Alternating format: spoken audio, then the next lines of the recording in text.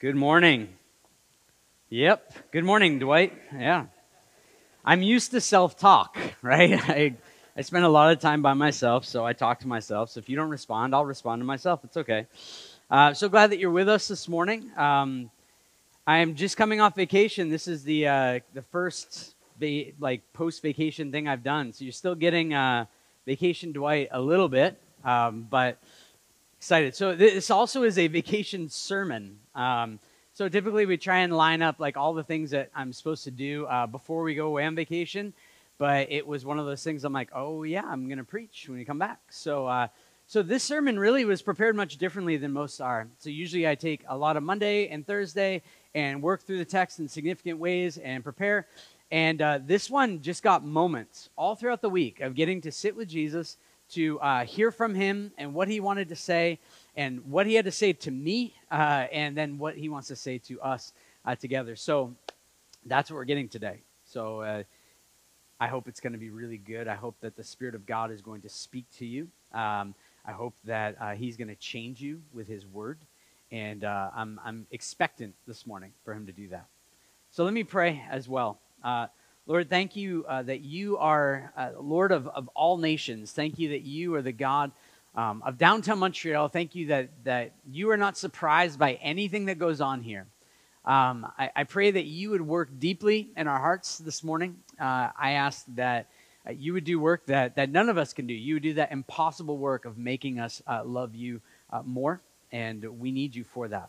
So it's in your name we pray. Amen. Have you ever seen a celebrity up close? If you have, you can put up your hands. You ever been really close to a celebrity? Okay, biggest celebrity, throw it out there. Who have you been close to? Who? Okay, hockey player. Who else? Outside of Canada, I don't know that they're celebrities, but in Canada, it's like big. Okay, yeah, you're ruining my story, Jess. Come on.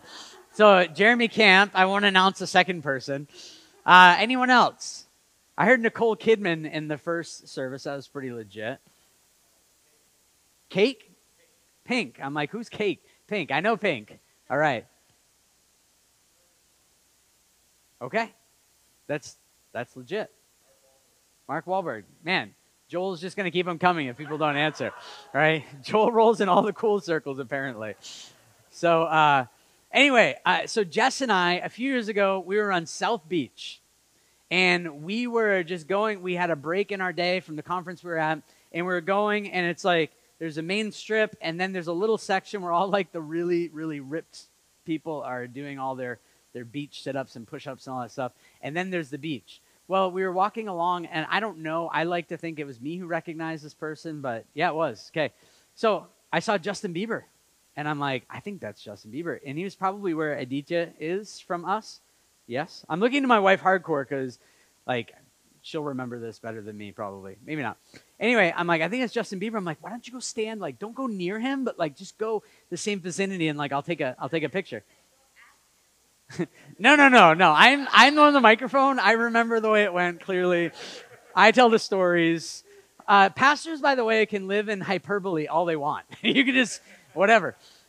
Anyway, so whatever happened to not be spoken about. But anyway, it was this idea that we were going to catch a picture with Justin Bieber. Well, in like a matter of 2 seconds, Justin Bieber was there with two very big people as well to protect him. In a matter of seconds, there was like a swarm around him. Like, it happened very, very fast. And it was like he just kind of like took off, right? He did not necessarily want that swarm around him. I don't know how he's showing up at South Beach thinking that swarm's not going to be there. But I was just thinking, like, what do you actually say if you walk up to this guy? Like, so I'm not really into your music, but, like, so nice to meet you, man. Like, I heard you got some struggles. How are those going? Like, I just wouldn't know what to say to the guy because clearly he doesn't want me there, right? He didn't want those people there. He just wanted to get out of there and away. All those people came and wanted him. They wanted something from him, and they wanted to get something from him. And then the bodyguards just swoop in and take him away. Well, Jesus, and I don't think I'm embellishing this at all. I was before, not any longer. That Jesus had like Bieber crowds everywhere he went that flocked to where he was. Anytime he showed up, the crowds would show up in mass. So Mark chapter 3, verse 7 to 21, we're going to work through, so you can pull out your Bibles. If you don't have one, we'd love to give you one. Please let me know before you leave today, and we'll give you a Bible that you can take home. We have English and French. But anyway, in Mark 3, verse 8, at the end of that verse, it says, when the great crowd heard all he was doing, they came to him. So what is it that Jesus was doing? What have we heard that Jesus is doing so far? Just throw it out in the book of Mark. What are some things Jesus has been doing so far? Healing people. Great. Something else. Yeah, delivering people from demons, right? And another key thing he was doing was preaching or teaching. Like, that's basically what Jesus had been up to this point. And the crowds wanted him. Crowds wanted him. They wanted something from him. But unlike Justin Bieber, who just wanted to run away, I'm not characterizing him as a bad person. I would probably run away too. But unlike Justin Bieber, who just ran away, Jesus didn't do that. Jesus didn't run away from the crowds. And so I want to look at what did Jesus do with all of these people? What did he do with all these people? And there's really 2 points to this. The first point is that Jesus made sure that all people could get to him. Very simple. Jesus made sure that all people could get to him. So let's read Mark 3, verse 7 to 10. Jesus withdrew with his disciples to the Sea of Galilee, and a great crowd followed him, or flocked around him, from Galilee, Judea, Jerusalem, Idumea, and from beyond the Jordan, and from around Tyre and Sidon. Like, this is making news. Like, news is getting out. When the great crowd heard all he was doing, they came to him, and he told his disciples to have a boat ready for him because of the crowd, lest they crush him. For he had healed many, so that all who had diseases pressed around him to touch him. And whenever the unclean spirits saw him, they fell down before him and cried out, "You are the Son of God," and he strictly ordered them not to make him known. So Jesus made sure that everyone could get to him. So a few things about this. The synagogue. The synagogue was a place where the Jewish people met. Synagogues were in different towns and regions, and you come together just like we're coming together. There was songs, there was teaching, there was meals, all of what we're doing. But the thing is, it was just for Jews, right? Someone wasn't checking on your way in, are you a Christian or not? Are you a follower of Jesus or not? How much of a follower of Jesus? It's just like, come on in. Like, anyone is welcomed into our gathering down here this morning.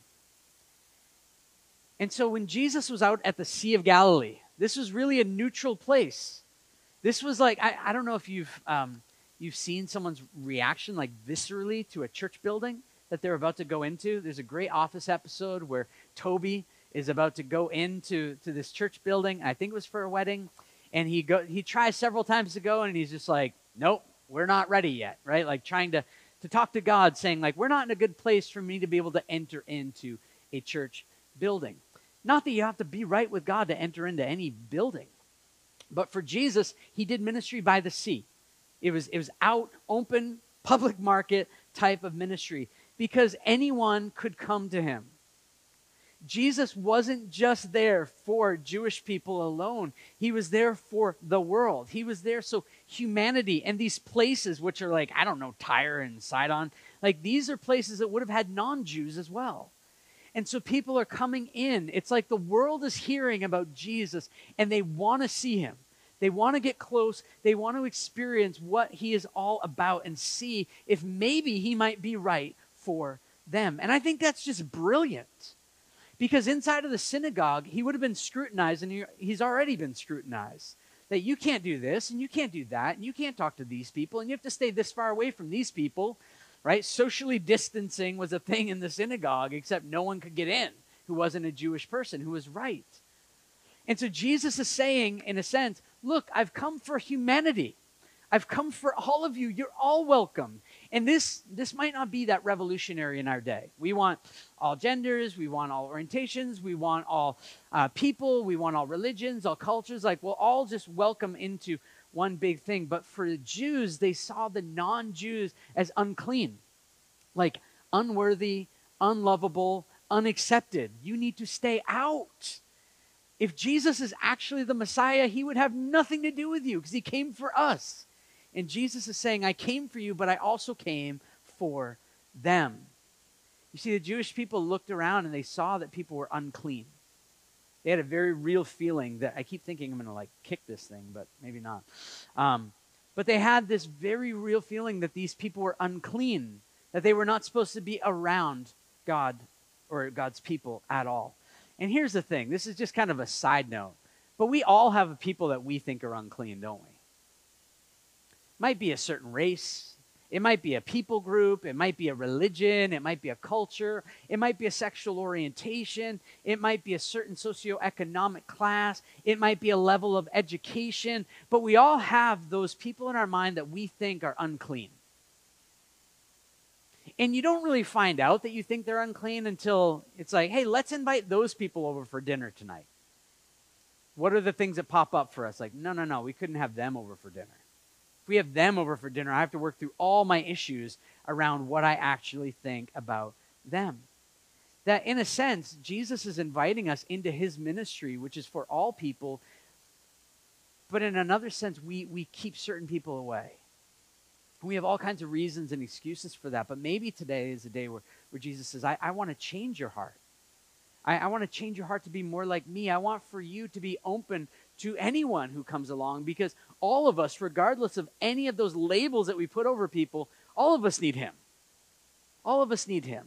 And he came for all of us. But on this day, there were diseased people.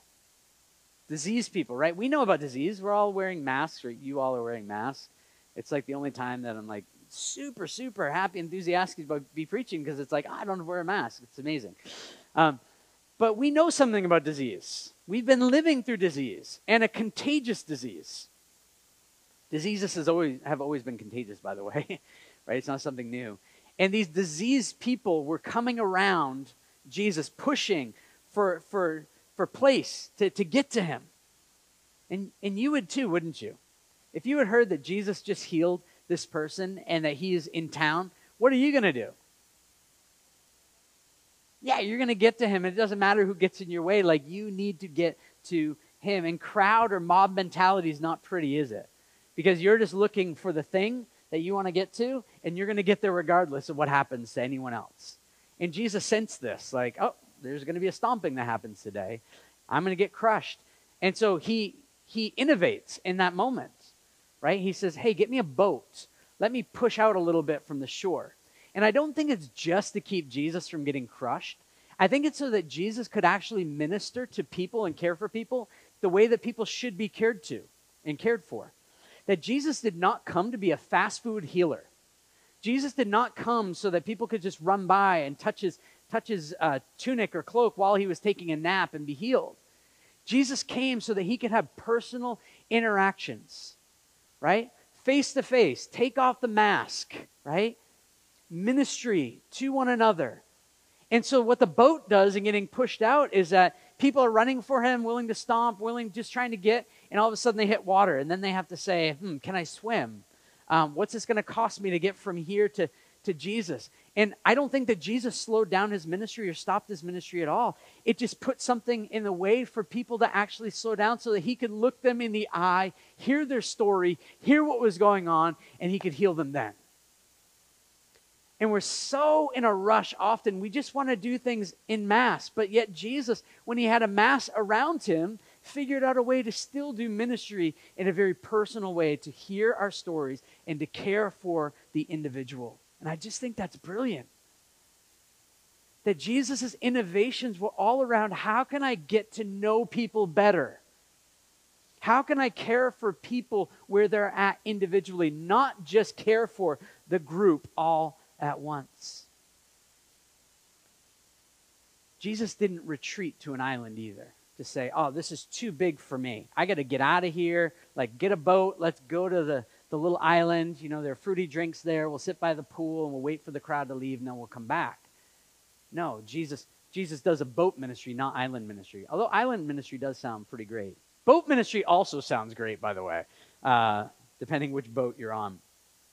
But as Christians, if you're a follower of Jesus, you probably know this, that Christians can tend to create islands. I don't know what you're into, but I enjoy running. And so it's easy for Christians to find other Christians who like to run. And it's like, oh, let's just all run together. It's like, yeah, but there's like all these running clubs all over the city that you could just join. You don't have to start your own Christian thing. Just be followers of Jesus in the midst of that thing. It's like, yeah, but like if we do that, what if they ask a question? It's like, well, answer it. But what if they are this type of person or this person? It's like, well, you have to deal with that inside of you. Right? We don't like to deal with our baggage. We don't like to deal with the fact of why we don't want to do that thing with other people.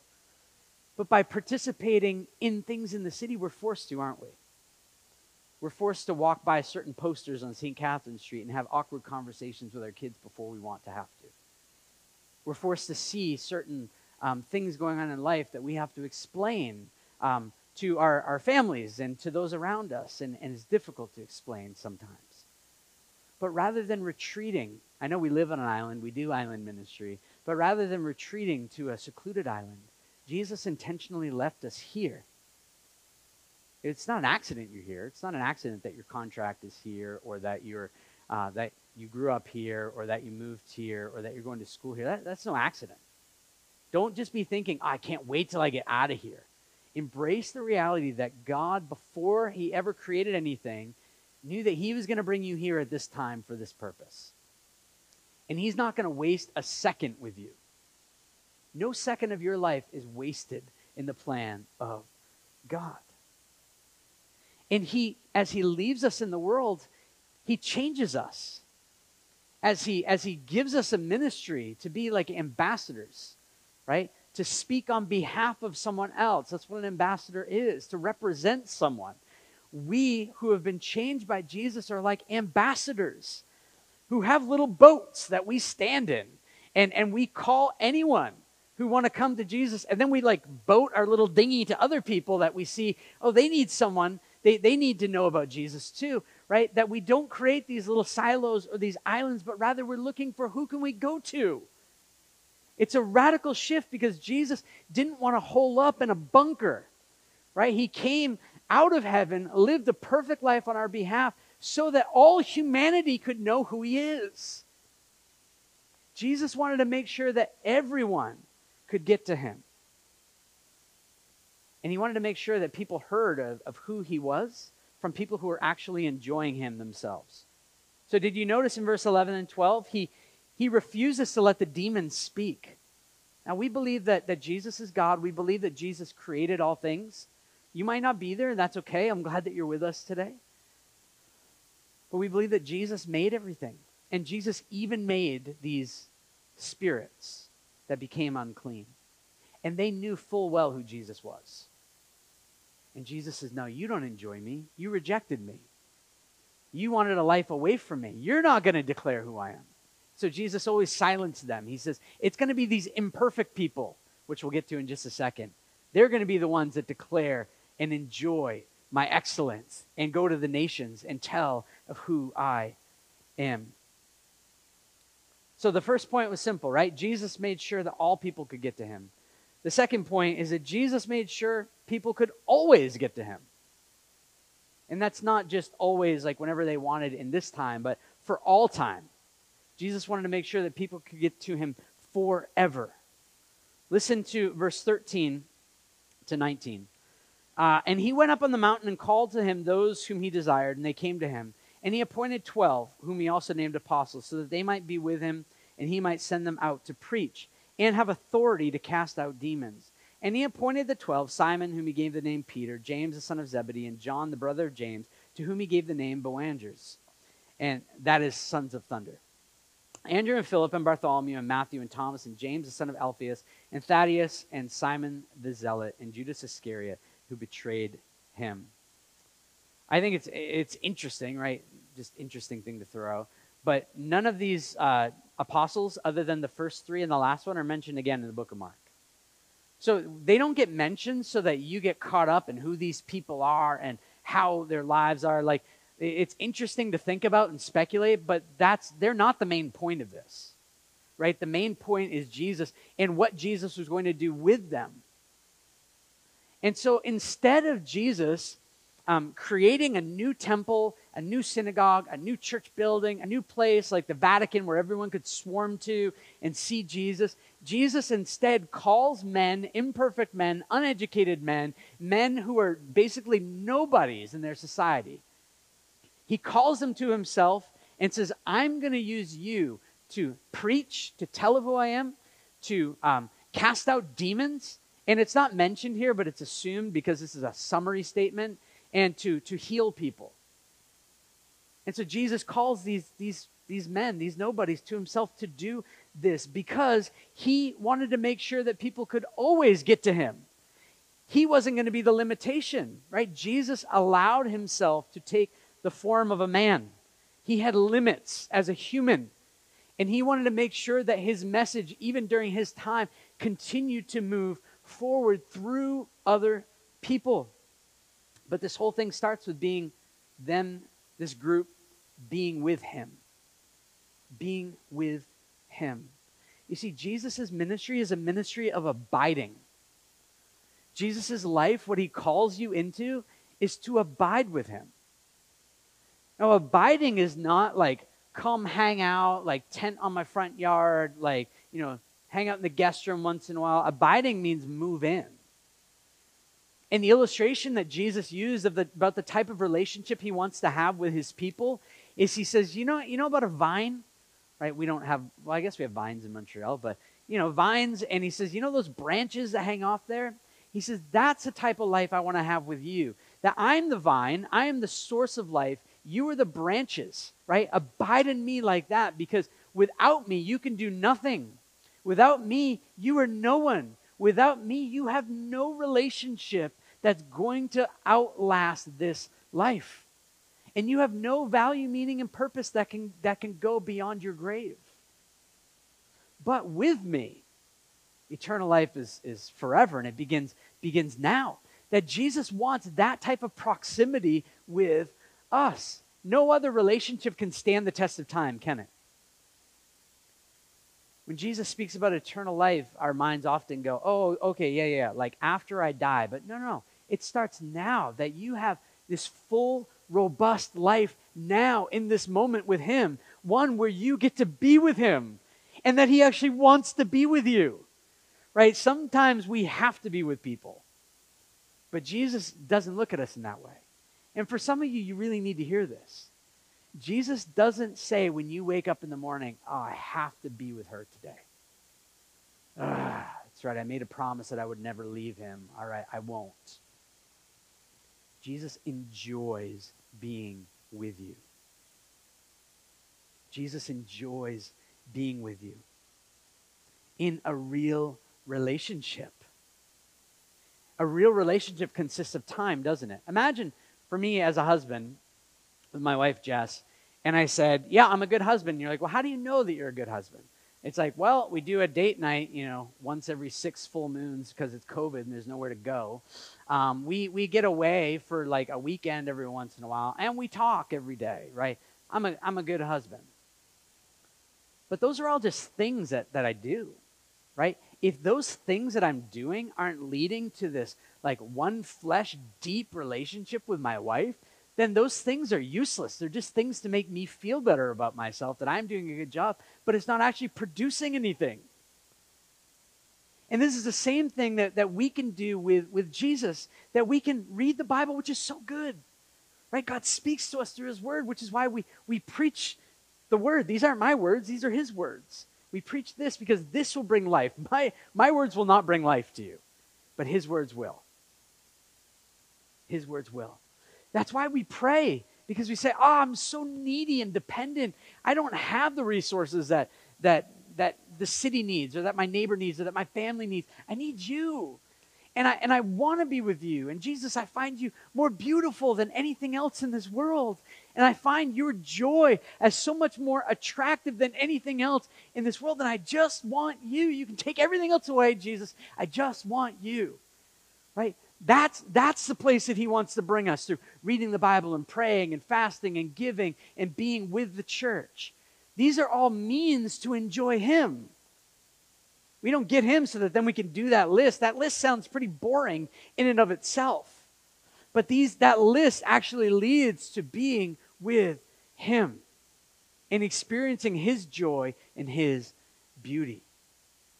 We went away on vacation for a week. Sadie, my 8-year-old beautiful little artist, she just creates art all the time. My goodness. All we needed in this Airbnb was a stack of paper that they had and markers. And like, she didn't care about the lake. She was just like happy to do this thing. But she loves beauty.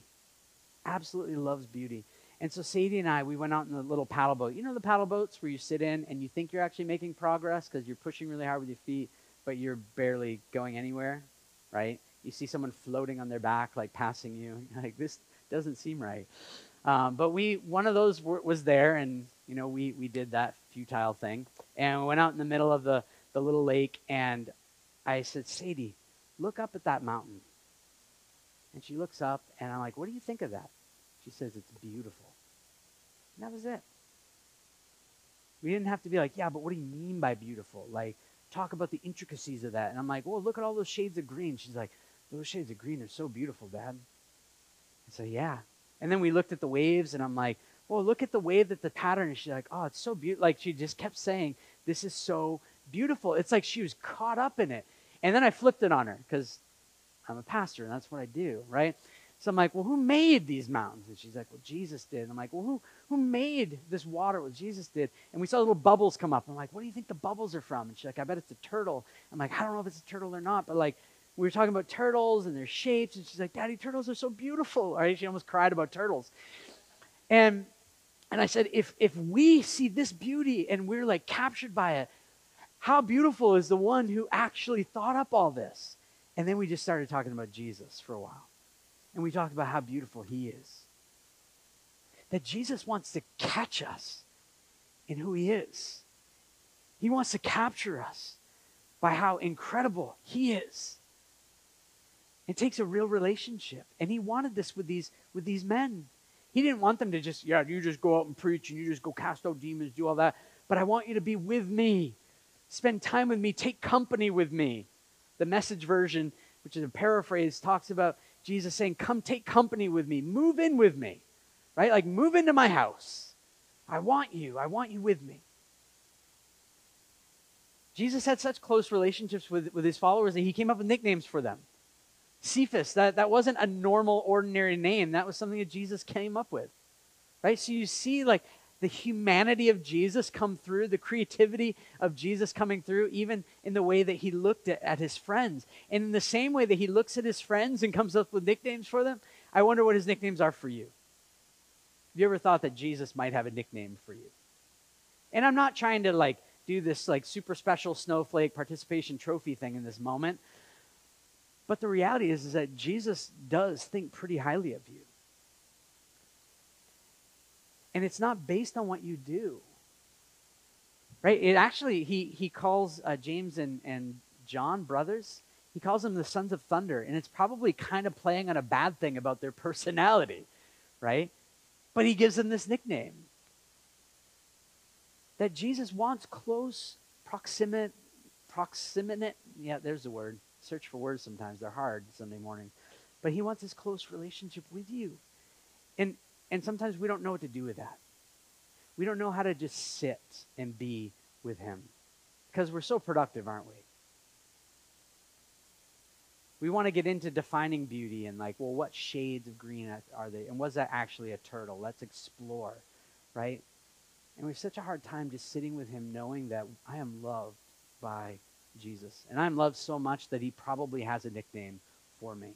And it actually says in Scripture that he's going to write your name, a new name that you don't even know about, on this rock. And that might be your nickname that he's been calling you entire life. Just surmising, I don't know. But Jesus actually cares about his people. And he doesn't care for you so he can just use you to do his thing. He really cares about you. You have the infinite God of the universe who has a lot of stuff to manage, and he cares about what you're going to eat for lunch today. He cares about where you're going to go to school. He cares about providing everything that you're going to need. He cares about you.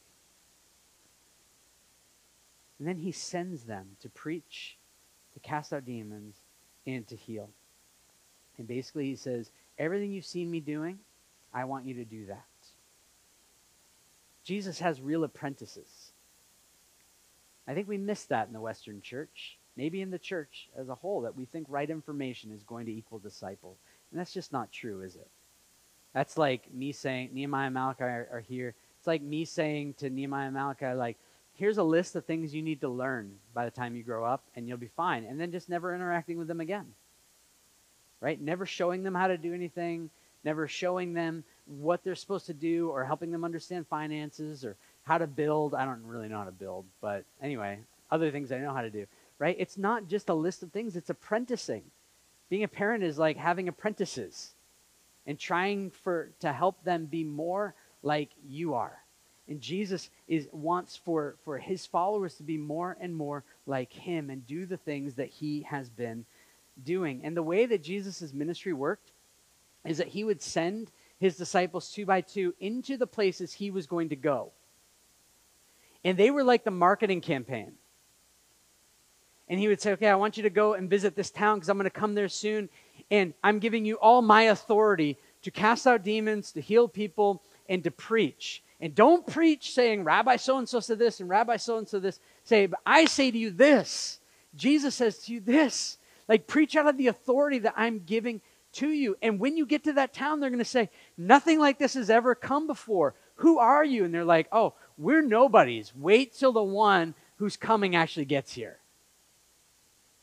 It's like if you see a marketing campaign for, well, Aldo shoes, right? Okay. If you see a marketing campaign for shoes and you're like, whoa, this is so great. It's like, yeah, but wait till the product actually gets there, right? Wait till you actually get to enjoy that thing. It's not about the advertising. It's about you actually enjoying the one the advertising points to. And they were sent with authority. And we miss that.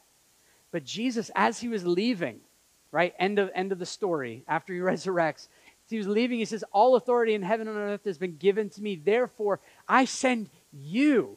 I send you in that authority. If you woke up this morning thinking, my goodness, all authority in heaven and on earth is Jesus's, and Jesus is with me, and his Spirit dwells in me, what do you begin to expect? Well, maybe I'll have a good day that's blessed, like, too low, right? Maybe someone might get healed today. Yeah, okay, we're getting closer. Maybe revival would break out in our city, like, oh, okay, now we're starting to get there. Because so often I think it's out of disappointment. We don't want to be disappointed with our views of things or what we hope for. And so we set our expectations really low. Well, maybe we'd see like 2 people baptized this year. And it's like, so we're not disappointed. And if something happens, we're ready with an excuse as to why that didn't happen. But if we said, man, wouldn't it be great to see 2,000 people become followers of Jesus this year? It's like, buddy, come on. It's like, well, all authority in heaven and on earth is here with us, dwelling in us through his Spirit. Why wouldn't that happen? And even that is too small, because that's a portion of a neighborhood in our city. It's like if we begin to wake up in the morning and move throughout our day knowing that all authority in heaven and on earth is with us, then what do we begin to expect? We begin to expect greater things to happen. And it doesn't have to just be through these adults who know it all. Because remember, these guys are probably teenagers. Jesus looks for the people who says, no, they couldn't do that. He's like, yeah, I'll take them. I'll take that group, and I'll show you my power made perfect through them. Because it's my authority. You see, Jesus was going to take these men, and he was going to change the world. Do you get that? He was going to take these very ordinary teenagers, and he was going to change the world through them. Acts 17, verse 6 is one of my favorite verses in the Bible. Let me hear you. Let me share it with you. Acts 17:6. And when they could not find them, they dragged Jason and some of the brothers before the city authorities, shouting, here it is, these men who have turned the world upside down have come here also. These men who have turned the world upside down. Everything is different through these people. And it's not because of their education or their background. It's because of the one who is living inside of them. You see, here's the story. That Jesus loves his friends so much that he laid his life down for them. Jesus said, greater love has no one than this, that he would lay his life down for his friends. And that's what Jesus does for you and for me. He lays his life down. He dies on a cross. And it's not just so we can have a nice piece of jewelry or something on the top of our mountain that we're not quite sure what it means. But Jesus dies on the cross for our rebellion against him. And he forgives our rebellion against him on that cross. He was our substitute. He stepped in and paid our debt. When I became when I was a new Christian, 22, 23, something like that, I moved in with my grandparents. There's a lot of reasons why, but it doesn't matter. Moved in with my grandparents, and my grandpa was asking me a lot of questions, and he asked me about my debt. And I'm like, oh yeah, I have this debt, but that's okay. I'm going to work really hard and pay it off. It was about $22,000. And he said, oh, I'll pay for it. I'm like, oh no, Grandpa, like you don't need to pay for it. Like I've learned my lesson about credit card debt. Like I'm gonna do it. And he's like, nope, I'm just gonna pay for it. My grandfather stepped in to my place of debt and paid it all off. And he said, the only thing I want you to do is never have a balance on your credit card again. And it's like, okay, great. But he steps in, absorbs my debt so that I'm free. Like that day, all the checks were written and I was debt free. Amazing.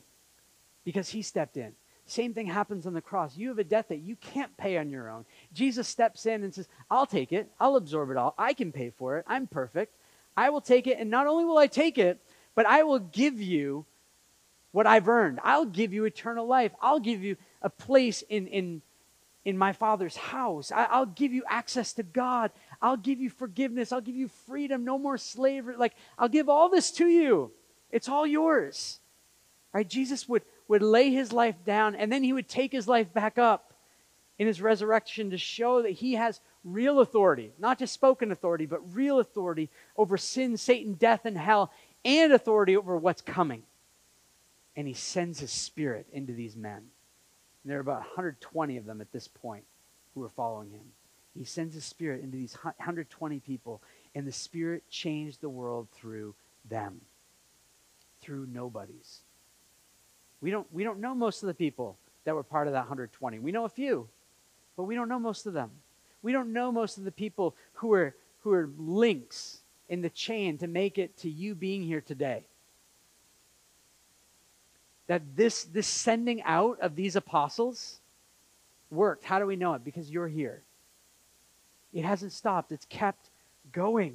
People have kept sharing. And the same Spirit that was at work in those men is at work in us today. But let me end with this. The kingdom of God. Jesus came preaching the kingdom of God. Like, I'm here. I'm here. All access to God. Everything you want is here in me. The kingdom of God, if you want to be a part of the kingdom of God, you are going to be supremely inconvenienced. You just need to know that. Not everything is going to happen at, oh, neat, I have a break at this time, and this is perfectly where this is going to work out. No. It's like in the middle of the important thing you were trying to get done, something happens where you're actually supposed to be involved in that thing. Look at what happens with Jesus in verse 20 of Mark 3. Then he went home, and the crowd, what happened? Justin Bieber situation all over again. The crowd gathered again so that they could not even eat. Forced fasting. Right? This is happening in Jesus' life. It's not that he's choosing to fast. He has to fast. And then in verse 21, and when his family heard it, they went out to seize him, for they were saying, he is out of his mind. He is out of his mind. You see, if we're part of the kingdom of God and we're ministering to people in ways where it seems like we're doing disservice to ourselves, maybe people are really going to care about you and be like, no, let me bring you food. But that wasn't what Jesus' family was doing. It wasn't like a good Italian mom who was like bringing him heaps of spaghetti or something. It was that you're an embarrassment to the family. Right? Imagine you're healing people, you're preaching, you're casting out demons, people keep coming around, and like mom shows up with the family. It's like, this is kind of an embarrassment to us. You're bringing dishonor to the family name in a sense. Like, this is kind of crazy. This wasn't what we envisioned at all. But rather than just being like, oh, you're right, I'm so sorry, I'm so sorry. I didn't want to embarrass you. Like, let me give this up. Jesus embraces his calling in this moment. That he says, the Father is not embarrassed by me. The Father sent me to do this thing. And Jesus only cared about what the Father wanted him to be doing. His Father wasn't embarrassed by him, and his Father isn't embarrassed by you. If you're in Christ, the Father is not embarrassed by you. And in fact, this happens in my house often. Like when the kids wake up in the morning, the first one out of the door usually gets like, they're just running at me. And so they get the first hug. And in a sense, not really, but in a sense, that one who gets the first hug seems like they're the most loved, special child. In a sense similar to that, when we run to God and he embraces us and he says, I'm not embarrassed by you. Yeah, but Dad, you don't know what I'm going through. You don't know the thoughts I'm having. You don't know the things I'm struggling with. He's like, no, I actually do. I know all that. And I'm not embarrassed to call you my son or my daughter. I love you. And I want to change you. And I want to change you so much so that you would be involved in my plan to help reach Montreal so that more people would be able to be part of my family. Let me end with this quick illustration. Imagine that in our city, there were crowds of orphans. Right? We don't have that, do we? So we have to think about somewhere like Haiti. If you've been to Haiti, I've never been to Haiti, but lots of friends have gone there, and they've worked with orphanages, like massive orphanages. Lots and lots and lots of orphans in Haiti. So let's just say we go to Haiti, a crowd of orphans meet you. One of the things that happens there is that a lot of them can't afford food, and so they make mud pies. You know what a mud pie is? Like it's just sand, a little bit of water, and sometimes some salt, maybe sometimes butter, and then they just set it out in the sun, and they let the sun bake it, and they feed it to the kids so at least the kids don't die hungry. They die with full bellies, but they don't actually feel the hunger. But there's no nutrients in those things. And so that's a reality for so many in Haiti. Lots of orphans that are dying with full bellies, but yet no nutrients, not actually being satisfied. They look alive, but they don't have any hope. So then imagine that a man flies into Haiti and he says, I want to adopt all the kids. All the kids who will come to me, I will adopt them. Anyone who will receive it. But the demand when he shows up is so overwhelming. Right? He can't even like get off this plane basically, right? All the kids are just like, we want to be adopted, we want to be adopted, we want to be adopted. And then other kids further out in the island, they don't really understand what's going on and they don't have the means to get to him. So they're like, well, I guess I can't be adopted because I can't get to him. And so what he does is he actually equips his kids that he has adopted already, and he sends them out to the end of the island so that all orphans everywhere who are looking to have their bellies full of something that will bring them true value, meaning, purpose, they can actually find. And this is exactly what God has done. That God sent his son for you, for me. And now he sends his sons and daughters into the island of Montreal, around the island of Montreal, to be able to care for those who are orphans. They don't look like orphans, do they? They don't speak like they're orphans. It seems like they're really full and content. But the more that you press in, the more you find, oh, there's a lot of emptiness there. There's a lot of mud pies in there. Because they just don't want to die hungry. And so there are two things. One is I would love for you to open your heart to understand how much Jesus really loves his people. Specifically you. Because we don't meditate on that enough. That you are beloved.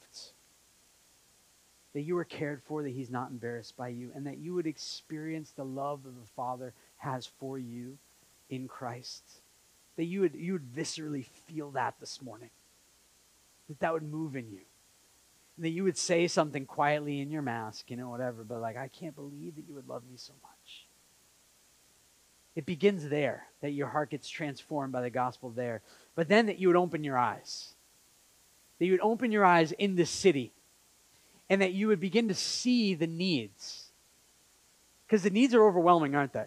Once you actually begin to see the needs, they're overwhelming. that we live in a city of orphans. But here's the thing, you've been sent to the city intentionally. So why don't we go? Why don't we go with open eyes and open hearts? Well, here are a few reasons. One, we forget. It's all forgetfulness. One is we forget that we're loved and cared for. We don't go because we forget that we're loved and cared for. We're out in the city reaching for things that we hope will give us life, when instead, as followers of Jesus, we have everything we need in him. So we can go and give, not grabby, but giving. Why don't we go? We forget how good he is. Why don't we go? We forget that his authority is ours. Why don't we go? Because we forget that he can bring the dead to life. Why don't we go? Because we forget that he can heal. We forget that nothing is impossible with him. We forget that he spent so much time with people who didn't love God. We want to be productive with our time, but Jesus seems to be liberally wasting his time with people that don't yet love him and probably never did. He didn't count that as being unproductive. We forget that we're surrounded by orphans desiring adoption, but just don't know who the right one is that they need to be adopted by. And we forget that we are free because we really belong to a Father with endless love. And so God wants to help you remember. If you read the New Testament, there's lots of remember. Do you remember? Like, remember Christ crucified. God wants to help you remember who he is. But Jesus has made sure, people in Montreal, listen to this. Jesus has made sure that people in Montreal can always get to him. How? Through you. Through us. That the church is put here to be a light. Not a really like dim light, but a bright light. Showing and allowing for people to see the works of God on display through his people. So a few questions for us. And these are for us specifically. Who needs to hear about him? Who are the orphans in your neighborhood that need to hear about this great Father that wants to adopt? Put faces and names in your mind. Don't just skirt over it. Who in your household needs to hear this? Who needs healing? Who do you need to be praying for that God would work through us and his authority to heal someone? And who needs spirits cast out? Let's begin to take his authority seriously.